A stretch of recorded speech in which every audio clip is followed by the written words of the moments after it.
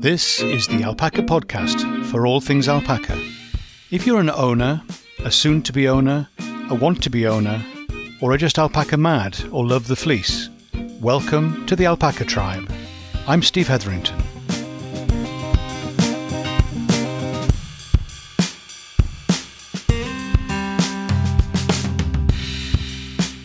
Hi, Steve here, and welcome to the podcast for alpaca people. So good to see you again. Hey, it's really interesting. Do you remember last time I did a shout out to people in Norway? Welcome again. But I got an email, which was lovely. So we're going to have a conversation and hopefully we'll see what we can do with that for the podcast. Well. So do you keep going or do you change what you're doing? It sounds a bit like an existential question, doesn't it? It's one of these big, hefty things. I wasn't meaning it to be that, but I was just reflecting on when is it important to be persistent, to be consistent, to have grit and determination and just keep going. And when are you actually banging your head against a brick wall and you're doing the same thing and expecting different results? Is that sensible? I seem to remember there's a definition that includes that kind of description. So, yeah, keep going or change. Which should you do? There's no complete, absolute answer to that, is there? It all depends. That's inevitably going to be the conclusion, that it all depends. So what am I talking about? Well, I'm talking about variety of things, but let me start with thinking about fleece color and breeding alpacas for different color fleeces, for different characteristics of fleeces. There is some amazing things. Chromosomes. We all know a little bit about chromosomes and how they're involved in determining, and the genes on the chromosomes are involved in determining things like eye color and that kind of thing, and hair color. We know that for people, and we've got 23 pairs of chromosomes for people. Do you know how many an alpaca's got?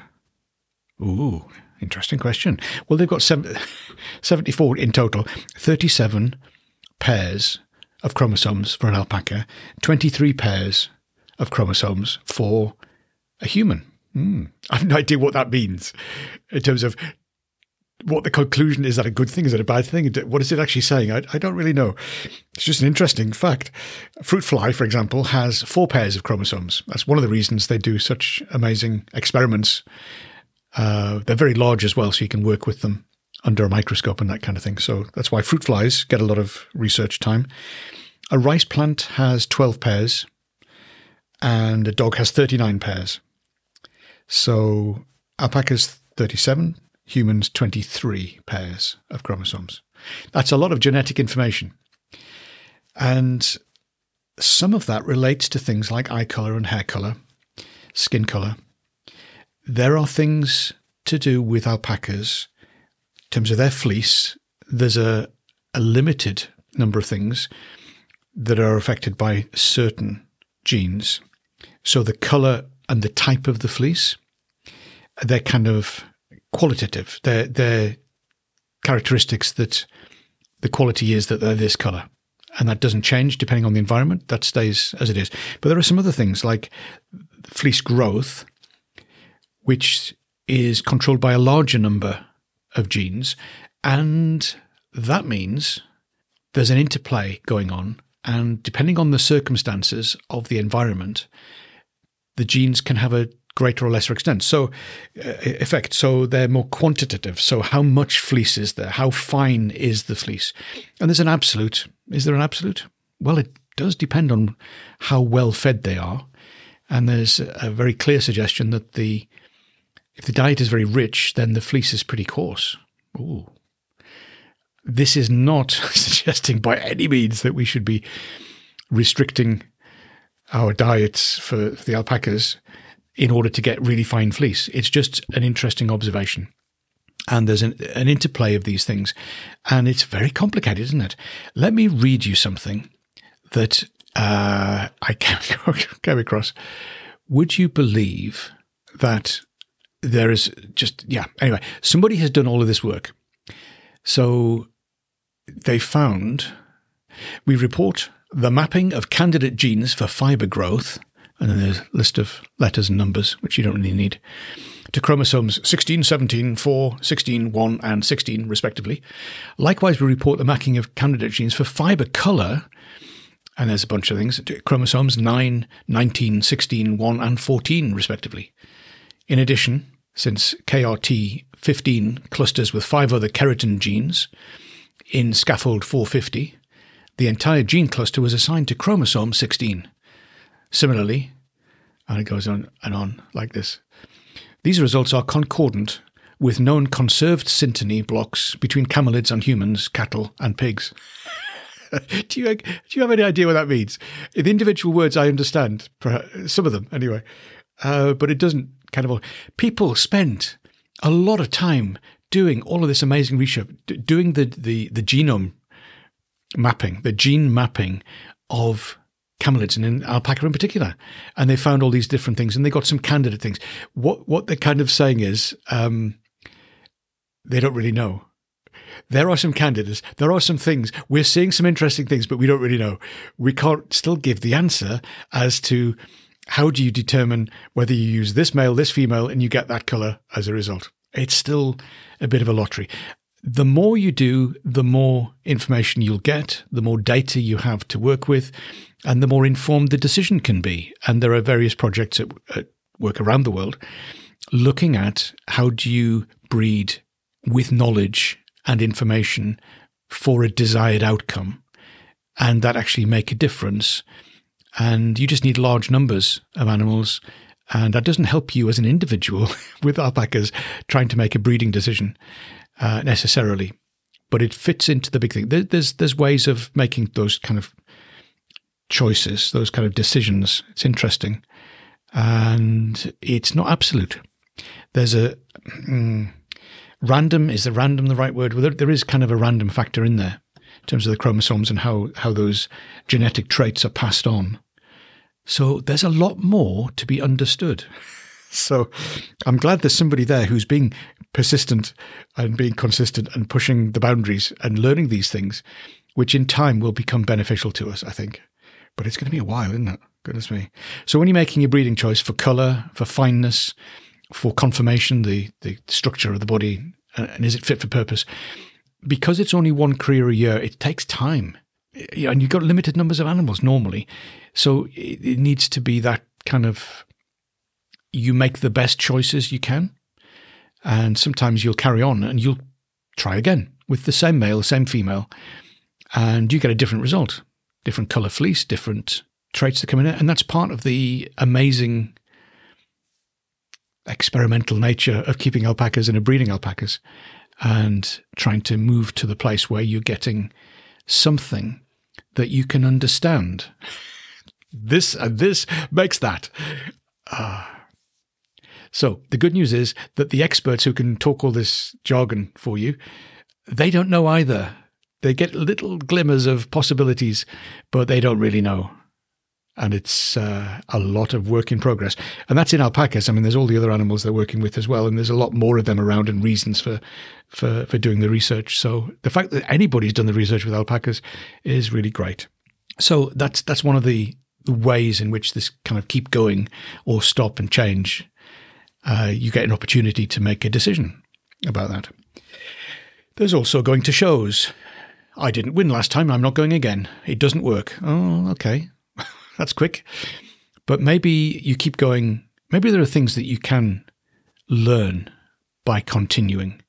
Maybe with a show, the animals that are there on the day, you might stand a chance of winning. And it depends on the judge, depends on the other animals in the ring, which are being looked at. And yeah, so I just mentioned that in passing because it's the British Alpaca Society national show this coming weekend. So depending on when I get the access to the link, I will let you know. So you can watch the judging live. Wow. And I think it may be available afterwards. Who knows? So if I can get information about what's going on there to share with you, that'll be in the episode notes. Do take a look. That's alpacatribe.com. Yeah. So that's another thing. Do you keep going? Do you keep trying? What's going to make the difference? The other thing, which is a more existential question, is the kind of, do you carry on keeping alpacas? Yeah, generally. I'm not advocating that you give up, but there comes a time when you go, do you know, we haven't got the space, we haven't got the time, we haven't got the energy because we're getting older, sorry, I'll just change that word from old to older. The alpacas are getting older. There's a change needed, but maybe it's not giving up completely. Maybe it is. And we all have to face different circumstances, different situations at different times. Just hasten to add, I'm not in that position. I'm just thinking out loud. And it was this question of being persistent, being consistent, and having some grit and determination, but also bring some wisdom into that. How do you decide to keep doing something or to adjust it? Sometimes it's a pivot, which I don't know how you define a pivot. A pivot may be more than 90 degrees, or it may be 180 degrees. That's a complete about turn, isn't it? So that's maybe not a pivot, but it's a change of direction. Maybe it's a little subtle thing, or maybe it's a significant change. Pivot feels like a bigger thing. But if there's a little adjustments that you need to make, the kind of food you're giving the alpacas, the kind of environment that they're in, other things that you can do to improve that, the kind of hay and where you get that from, that's going to change year by year. Factors that are outside of your control, probably. So there are things of how do you decide when you're going to carry on and when you're going to change? Not easy, is it? Asking questions is a good thing to do.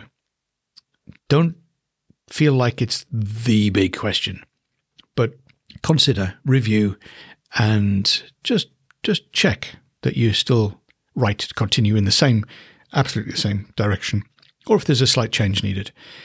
Another example was our vets. I told you about the vets. This was a decision they reached that actually continuing doing large animals wasn't going to be possible. So they kind of stopped doing that part of their veterinary practice, and they're focusing on the small animals. And it's to do with the vets that are there and the kind of work and the money and. So there are many things, big and small, where a decision has to be made to either continue or to change direction. Yeah, emotional. Yeah, there's a lot of emotions in those things.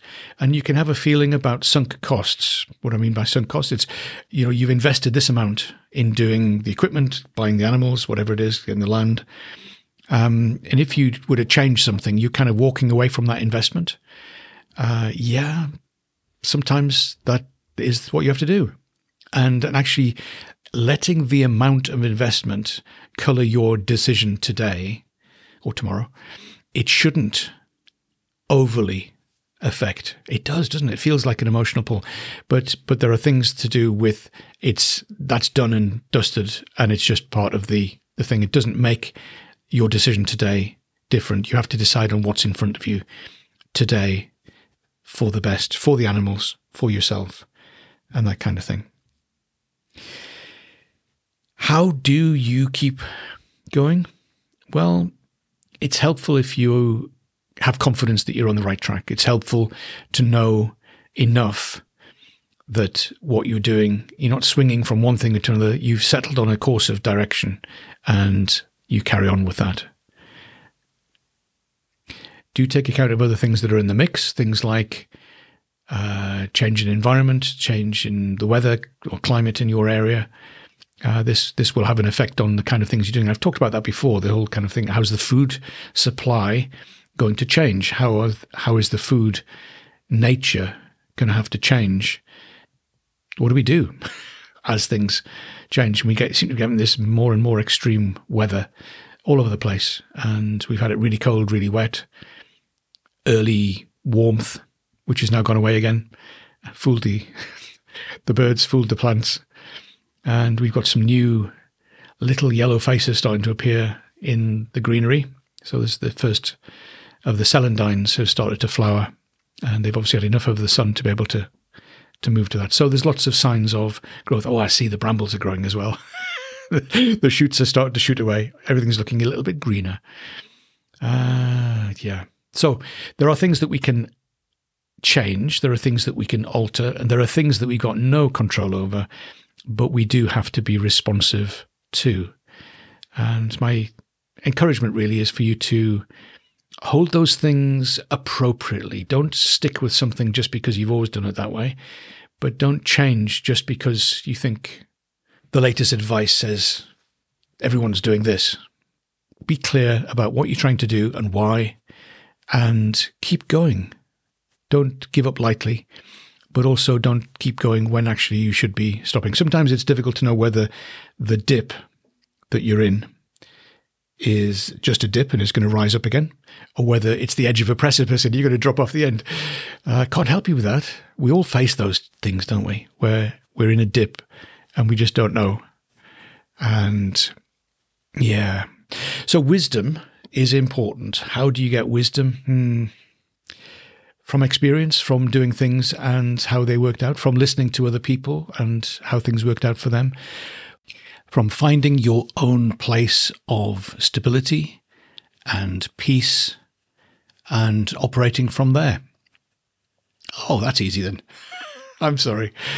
I seem to be raising questions without answers again. I seem to do that a lot, don't I? But hopefully that's given you something to think about. Don't go swinging. Don't go making massive changes just because Steve said so on the podcast. But try and hold the thing. Try and hold the line and keep going, but also be sensible. Find some wise counsel and some wise advice that you can feed into the mix and you make the decision. If you can, go spend some time with an alpaca. Bye for now.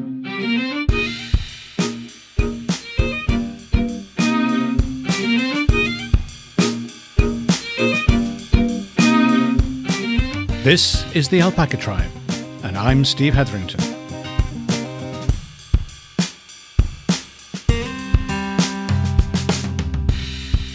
Have a great day.